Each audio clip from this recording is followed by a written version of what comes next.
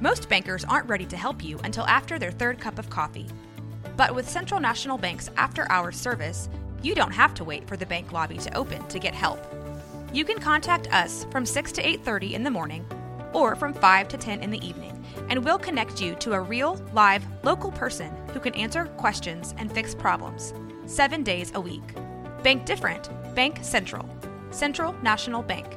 Member FDIC. When you need mealtime inspiration, it's worth shopping Kroger, where you'll find over 30,000 mouth-watering choices that excite your inner foodie. And no matter what tasty choice you make, you'll enjoy our everyday low prices, plus extra ways to save, like digital coupons worth over $600 each week. You can also save up to $1 off per gallon at the pump with fuel points. More savings and more inspiring flavors make shopping Kroger worth it every time. Kroger, fresh for everyone. Fuel restrictions apply. This is a Rogue Media Network podcast. This is 365 Sports, powered by Sikkim365.com. Now joined by Josh Neighbors, host of the Big 12 Watch on our sister station channel. I don't know. It's YouTube, newfangled words for the new millennia. But Crystal Ball College Football. So please go watch his show. Subscribe to that channel. Josh, you're rocking a Virginia Tech shirt today? I am, yes. Okay. So let me ask you this. I know you're from Virginia. Are you a Virginia Tech guy? Growing up, yes. My dad grew up going to games. My grandparents had season tickets for 45 years. My best friend growing up, a Virginia Tech fan. So I guess like now I'm technically a Missouri guy because that's where I graduated from. Yeah. But I still keep up with Tech football. I mean, about as close as I do, with any non-Big 12 school. I have some A&M shirts from my dad, like that, that I still gone to A&M games and worn maroon, with friends and all that. So I get people at the gym who see me every day have no idea what school I like because I wear Virginia Tech, I wear Missouri, but I've got all of the Big 12 schools as well. I wear those often to work out. So I confuse a lot of people with my wardrobe choices every day with schools. You just tell them I was an assistant coach. I get fired a lot. That's true. Let me tell you a story about Virginia Tech. So in 99, and this is, of course, in 2000. So right after Y2K, we survived that ordeal. I and some of my coworkers drove to New Orleans for the Sugar Bowl, the national championship game. Yeah, that FSU won. And I was 19, almost 20. And in New Orleans, that doesn't matter. They're not going to ask you for an ID. Like, that's not a thing that they do in that city. They know what they're built on. So voodoo and booze, like that's what they are. And so I very quickly, when I found that out, because I was meeting some friends in the French Quarter anyway, I very quickly just tore through. It was my first trip there. Like every, not only just Cajun food, but every kind of hurricane or beer, whatever I could get my hands on. So within 2 hours of being in the French Quarter, I was sauced up. I mean, just ready to rock. And there were, the whole French Quarter is either Virginia Tech fans or FSU fans, just all over the place before the day of the game. And in the middle of Bourbon Street, the Hokie fans start doing the hokey pokey. And I thought, is there something in one of these drinks I had? Because I thought I had lost my mind. But it was one of the craziest things I've ever seen. They don't do the hokey pokey as much anymore. No. I think it's more of the let's go Hokies thing you get a whole lot of. But I'll tell you what, those two fan bases in New Orleans, I can't imagine that was probably some trouble. Just here's the deal. Just mere hours after Sebastian Janikowski went to bed that night. Right. That is exactly right. What a game, too. That was a great game. Yeah, it was. And I remember, after the game, they asked Bobby Bowden to be like, hey, if you've ever covered the Sugar Bowl, you will see people out at night, and, the media's all out, hanging out late because you're in New Orleans. And if there's a player, you're going to notice them. And everybody in the media saw Sebastian Janikowski out on Bourbon Street, and they asked Bobby Bowden, like, would he get in after curfew? And Bobby's like, huh, what? Huh?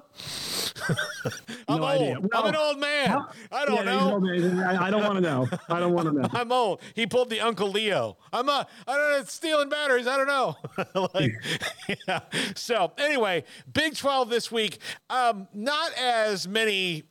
They're not the premier matchups last week, but this is where, to me, it gets interesting because this is where you can pucker up a little bit, right? And get nervous and lose something that you shouldn't, because now you are mere weeks away from the goal of making it to Arlington.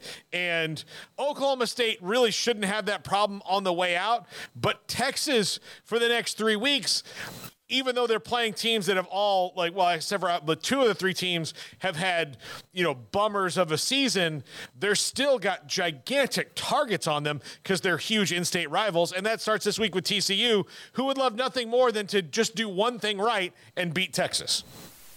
And they've been very good at that. The first thing I want to note with this week's Big 12 schedule is it's very representative of what Big 12 schedules will look like in the future. You've got games from 11 a.m. all the way up until 9 p.m. Central Time, right? You've got Fox covered. You've got Fox Sports 1. You've got ESPN. You've got ABC. You've got ESPN Plus. I mean, they really have it all covered. All the time slots, all the windows, all the different ways to watch games, whether it's linear cable, streaming, also the big networks, the support networks, whatever. And so I think about that. Think about, okay, like this is a good reminder of why the television networks wanted the Big 12. Because also, too, that first window last week, Paul, I mean, we had 4 games decided by a total of 9 points, 2 of which went to overtime. Yeah. And 2 were decided in the very final play of the game, obviously, as well. So that was super exciting to see that, to have that this week too. Obviously lends itself. And yeah, I mean, it's so funny. We had last week a 5-way tie in first, and because of all the good matchups we had last week, that's dissipated. And because Kansas took care of Iowa State on the road, that number went from 5 to 2, right? And now the logjam is actually in second place. And now we're looking up at Oklahoma State and Texas, and now it's kind of the tightrope act, right? And it feels like there is no massive game left on the schedule for either of those two. They should be, I believe should be is the operative word here. They should be favorites in all the remaining games they will play. In Texas's case, I would have to think that they're going to be a double-digit favorite in the rest of the games they play this year. So now it is the pressure is on, right? The heat is on. The kind of the 2 have risen up there, and now we're going to see. In Texas's case, TCU's had a ton of success against them. You wonder, hey, is Chandler Morris going to play a role this week? And it would be very, very TCU. I think there is a lot kind of for TCU like here. Like this needs to at least be a performance where you show us that like there is still maybe money left in the banana stand in some ways. I think for this, as far as this season goes, right? Because this has been a really disappointing season, but beyond that, like it's been an extremely disappointing season considering what's happened before. So a win against Texas changes a lot of that. Obviously, Iowa State's going to be hunting for that win, and then Texas Tech, we all know too, and we'll see if they can round into form. And for Oklahoma State, you get 2 of the new 3 in your next couple of games, both on the road. I forget who they have the last week of the season. Is it Baylor the last week? Oklahoma State has 3 of the new 4. They have UCF, right, Houston, and BYU. Right. So yeah. So there you go. I mean, they get, that's a pretty nice way to go. And so the pressure's on. I mean, that's kind of the big story here. I think from a general standpoint. For TCU, they are staring bowl elimination in the face because 2 of their last 3 are Texas and Oklahoma, and they have Baylor next week. And look, Baylor on good years has trouble beating TCU. So, they hope that holds to form, but they've got to win 2 of their last 3 or they're not bowl eligible. And that after the greatest season in school history will sting a lot. Yeah. I mean, you look at the talent left in the team too, like there's still enough guys left in last year's team that it should not be like this. And I'm worried for them this week too, because nobody, and I mean this, nobody, like there's one person, Dylan Gabriel. Nobody's run the ball in Texas. Like nobody has lined up and punched them in the mouth. I don't really think Oklahoma did that much. And that game is weird. Like you have to throw that game out because it always is super. I mean, like there were block punts and there was like illegal formations on punts and like, I mean, just ridiculous things happening. Right. So if you look at the season and say who has lined the ball up, lined up against Texas and punched them in the mouth and ran the football against them, nobody has. And TC, I mean, that's the hallmark of a Kendall Briles offense. I don't have to tell the folks in the Baylor community that they want to run the ball. That's kind of the number one thing they want to do. They want to run the ball. They want to spread you out. They want to run to the outside. They want to run inside. Like it's pretty simplistic the way they want to. And they couldn't even do it against Texas Tech. Monty Bailey's had a big season and he was really held in check against Texas Tech. I mean, it was the passing offense that did it for him. And look, that's where Texas can be hurt. And I actually think Josh Hoover is going to end up being, wherever he is, pretty decent. I think he looks like a guy right now, like probably shouldn't be starting the Power 5, but most guys shouldn't be when they're freshmen, right? Most guys shouldn't be doing it. And I know they were concerned about that backup situation and it's come to fruition here, sure. But like, he threw a couple horrific picks against Texas Tech. But they were still in the game, right? They were still in the game at the very end on the road. They should be, but like they were still there. So I just think I watched them last week and it's like, if you can't run the ball and nobody has, it's a problem. And Josh Hoover will make enough mistakes on his own volition, especially now that we know Quinn Ewers is coming back. And I think that's one big thing. Like it seems like Malik Murphy was good for about 2 horrific mistakes a game. Yeah. Quinn Ewers maybe sometimes 1, right? And he is kind of that's the operator you want for the offense. I mean, I think there was a pretty clear difference between Malik Murphy. I know he was as good as he was to start off the game. I think that offense hums a bit better with Quinn Ewers kind of pillar to post. Yeah. So I'm worried for them. Yeah. That's why I was surprised last week that Kansas State, like, I know why you do it. Like the book tells you on the road, go for it, right? Just end the game. Don't get into this. That was a bad call. It was a bad call. And the reason, like, usually you do it because, like, Dana Holgorsen made a great call when he did it, like, but a completely different situation. Right. What I think that Chris Kleiman maybe missed on was, let's see if what happens when you put Malik Murphy in the situation of don't mess up. Don't mess up. We've kind of turned this on you. Don't mess up, Malik. Get into a freshman's head a little bit. I think he didn't do that. That's what I would have seen. I would have made Malik Murphy, like, I would have made him beat me in that pressure situation. Right, because you're totally right. Because at that point, you keep handing him the ball. That's what you're functionally doing. Is like, all right, and also too, it's 4th down. Like, so you haven't scored at that point. Yeah. And for me, I understand why you do it, but in that situation, when as the game has gone along longer, you've been better off. Right. This is not some situation where you were up big and Texas came alive and it's like, all right, the longer this game goes, we're in worse shape. It was like, no, the longer the game went, they started making mistakes and their advantage in terms of physicality dissipated because K-State's offense started to find a rhythm there later on in the game. Mm-hmm. And so I know you didn't score there, but that's like not, I would wait to land the knockout blow. I bet Sark kind of took a long breath and was like, all right, thank God they tried to end the game there because I don't want to keep chucking our young quarterback out here. I want to keep him near the script as much as possible. So that was, I think, very fortunate for Texas. But I'll tell you what, Paul, Texas is surviving now in games that they would have lost last year. Mm-hmm. And that, to me, is what is really encouraging for them as a program, right? We saw them blow that lead against Tech last season. That Houston game was a blown lead, but guess what? I know they got helped by a call, but like when the defense had to step up and make a stop, they did. When they had to run the ball down Houston's throat to get the go-ahead score, they did. So they're starting to do these things, and look, do you want to be surviving like this all the time? No, but I would contend too that like it's pretty good for them to feel some pressure in these situations. And the fact they overcame their mistakes last week is a good building block. Yeah, I would say it's probably not a good trend if you're heading into the college football playoff, which right now they're not, Yes, so where you'd have to win the thing, you've got to beat 2 teams who probably don't do that as often as you have. But again, part of it is growing up, right? Texas Texas was never had to be a real boy under all these other things. Like they were always like, they just couldn't do it. They couldn't do it. And then here they are now, they're doing it. So while this might not be the year that maybe they win the national title, like I think everybody was hoping, they're close. And so now you build on that, and you hope you can keep as much talent together and then replenish it, because the transfer portal giveth, the transfer portal taketh away. And that's not only guys you lose to the transfer portal, but, if there's a guy who's a difference maker between you and another team in the SEC and he picks them over you, which is going to happen to Texas more often than when they were in the Big 12, those are the things that will swing, playoff runs for them. But they're at least doing the little things well now, which before the little things were just either, they were death by 1,000 paper cuts all the time.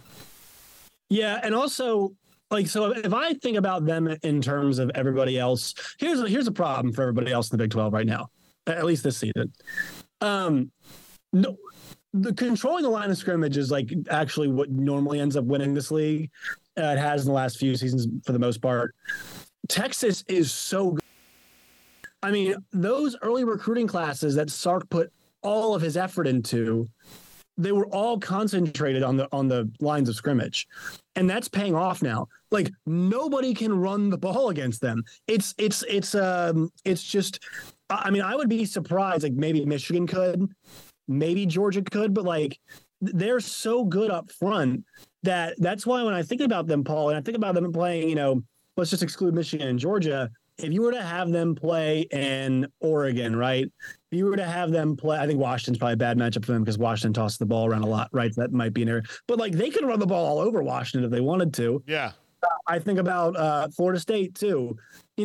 I think they're right there with those teams. Yeah. I agree with you. I think that. I don't think Florida State's gotten a lot better as the season's gone along. I'm not saying Texas has gotten a lot better too, but has Florida State gotten markedly better as things go along? I still think Texas is probably one of the 6 best teams in the country.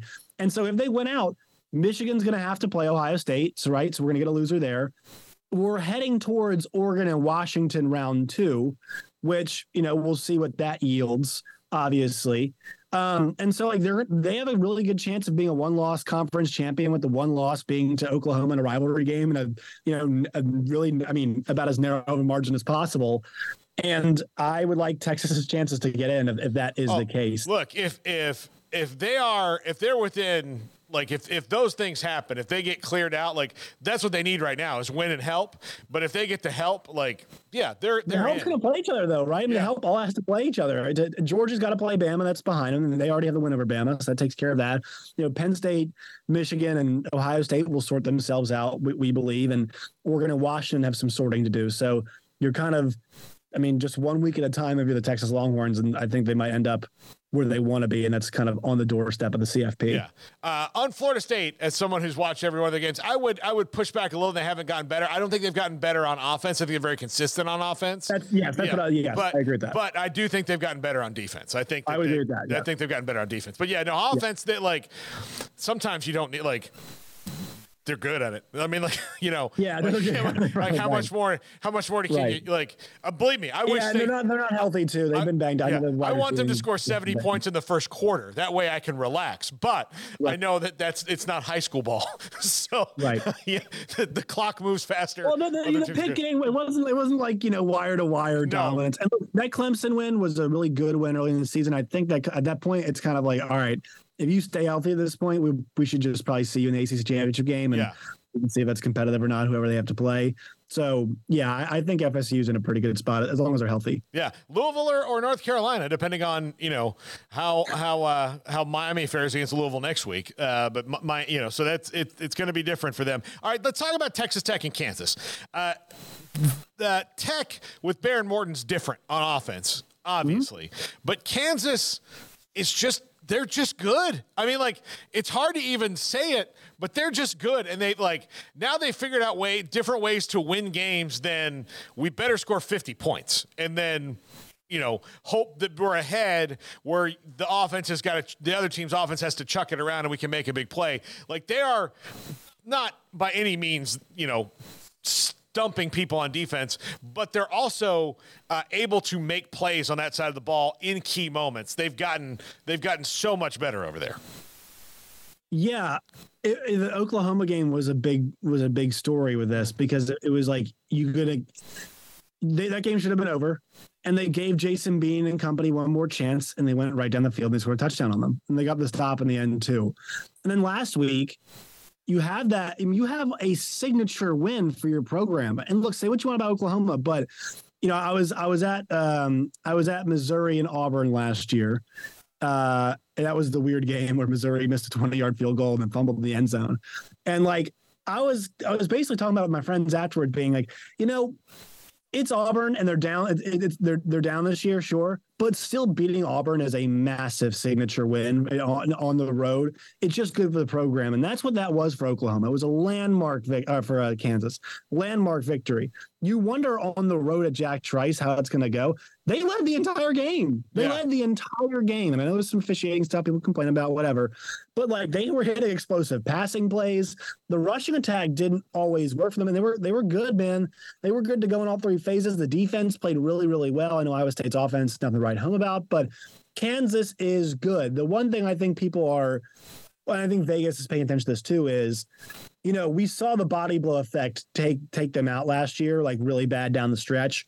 That doesn't feel like the situation this year, but I think there is some trepidation about, are they going to, is there going to be a November dip? Are they going to be able to keep up the momentum? But they're playing so well as a group, and there's a serious belief, and it's upsetting for them because they've got losses to both Oklahoma State and Kansas. So it's going to be really, really hard for them to get into the Big 12 championship game. But man, they have a legitimate chance at 9-10 wins this year. They have an actual chance at 9-10 wins, and that's got to be, it is remarkable what Lance, he is unbelievable. He is, what he has done there, nobody else could do it. And he has gone there and done something that I remember I talked to Jesse Newell, who used to cover that. Yeah. He covers the Chiefs now. And Jesse goes, at 5 wins, they'll build 5 wins in year 3, they build a statue. Yeah. And it's like, we're past that now. We're way past that now. It's impressive. Look, he's like, I genuinely believe him that he wants to stay there for the rest of his career. Like, he's 58 years old. There is something about something being your program. And in a very short amount of time, he's made it his, because it was nobody's. Like, it was a drift. And so he's made Kansas his program. And if you keep winning at a certain place, you don't have, he's 58. Like, how far is he going to climb, really? Right? And I would say that the biggest rumor out there is Michigan State. And if you can make similar money at Kansas, then Michigan State, I would not move and work for those bosses. Personally, I think that I would let somebody else try to figure out how to keep the Spartans in line, as opposed to me going up there and being the guy who's got to come in and fix things that are far from fixable from the head coach standpoint.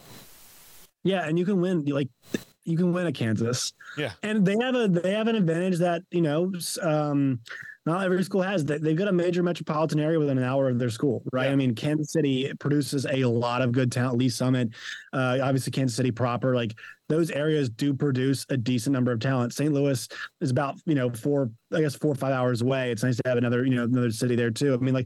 They are not too far away from decent sources of talent. And for them, they're showing right now that they dusted UCF this year. That game was, out of all of UCF's games against current Big 12 teams, that was the least competitive of them. They hammered them, and we think UCF's going to end up being pretty good. So I think what Lance Leipold is showing is that you can win in places. And look, will there be some 5-win seasons in there? Probably. Yeah, it's going to happen at some point. They're blessed to have a backup quarterback in Jason Bean, who's as good as he is, and they've done a really good job, maintaining and retaining talent. But Leipold knows how to craft game plans to his team. His big challenge is keeping the guy calling plays on offense with him, because Andy Kotelnicki, to me, should be up for the Broyles Award this year for what he has done. I know the offensive numbers aren't always staggering, but what he has done with that offense and how creative and fun it is to watch, the way they run the football and the way they utilize their athletes, they know. you see the way they use Jared Casey. You see the way they use Arnold. They see the way they use Bean and Neal and Highshaw. Like, they are saying, I'm going to get the most out of all of these guys. And they do such a good job of it. And I think that needs to be applauded on a national level. I don't think Kansas actually gets talked about enough, considering it's almost like Kansas last year had more steam than they have this year. But this year is more impressive, in my opinion. Yeah, absolutely. Josh, thanks a lot. Appreciate it. Talk to you next week, buddy. Sounds good. All right, Josh Neighbors, Big 12 Watch.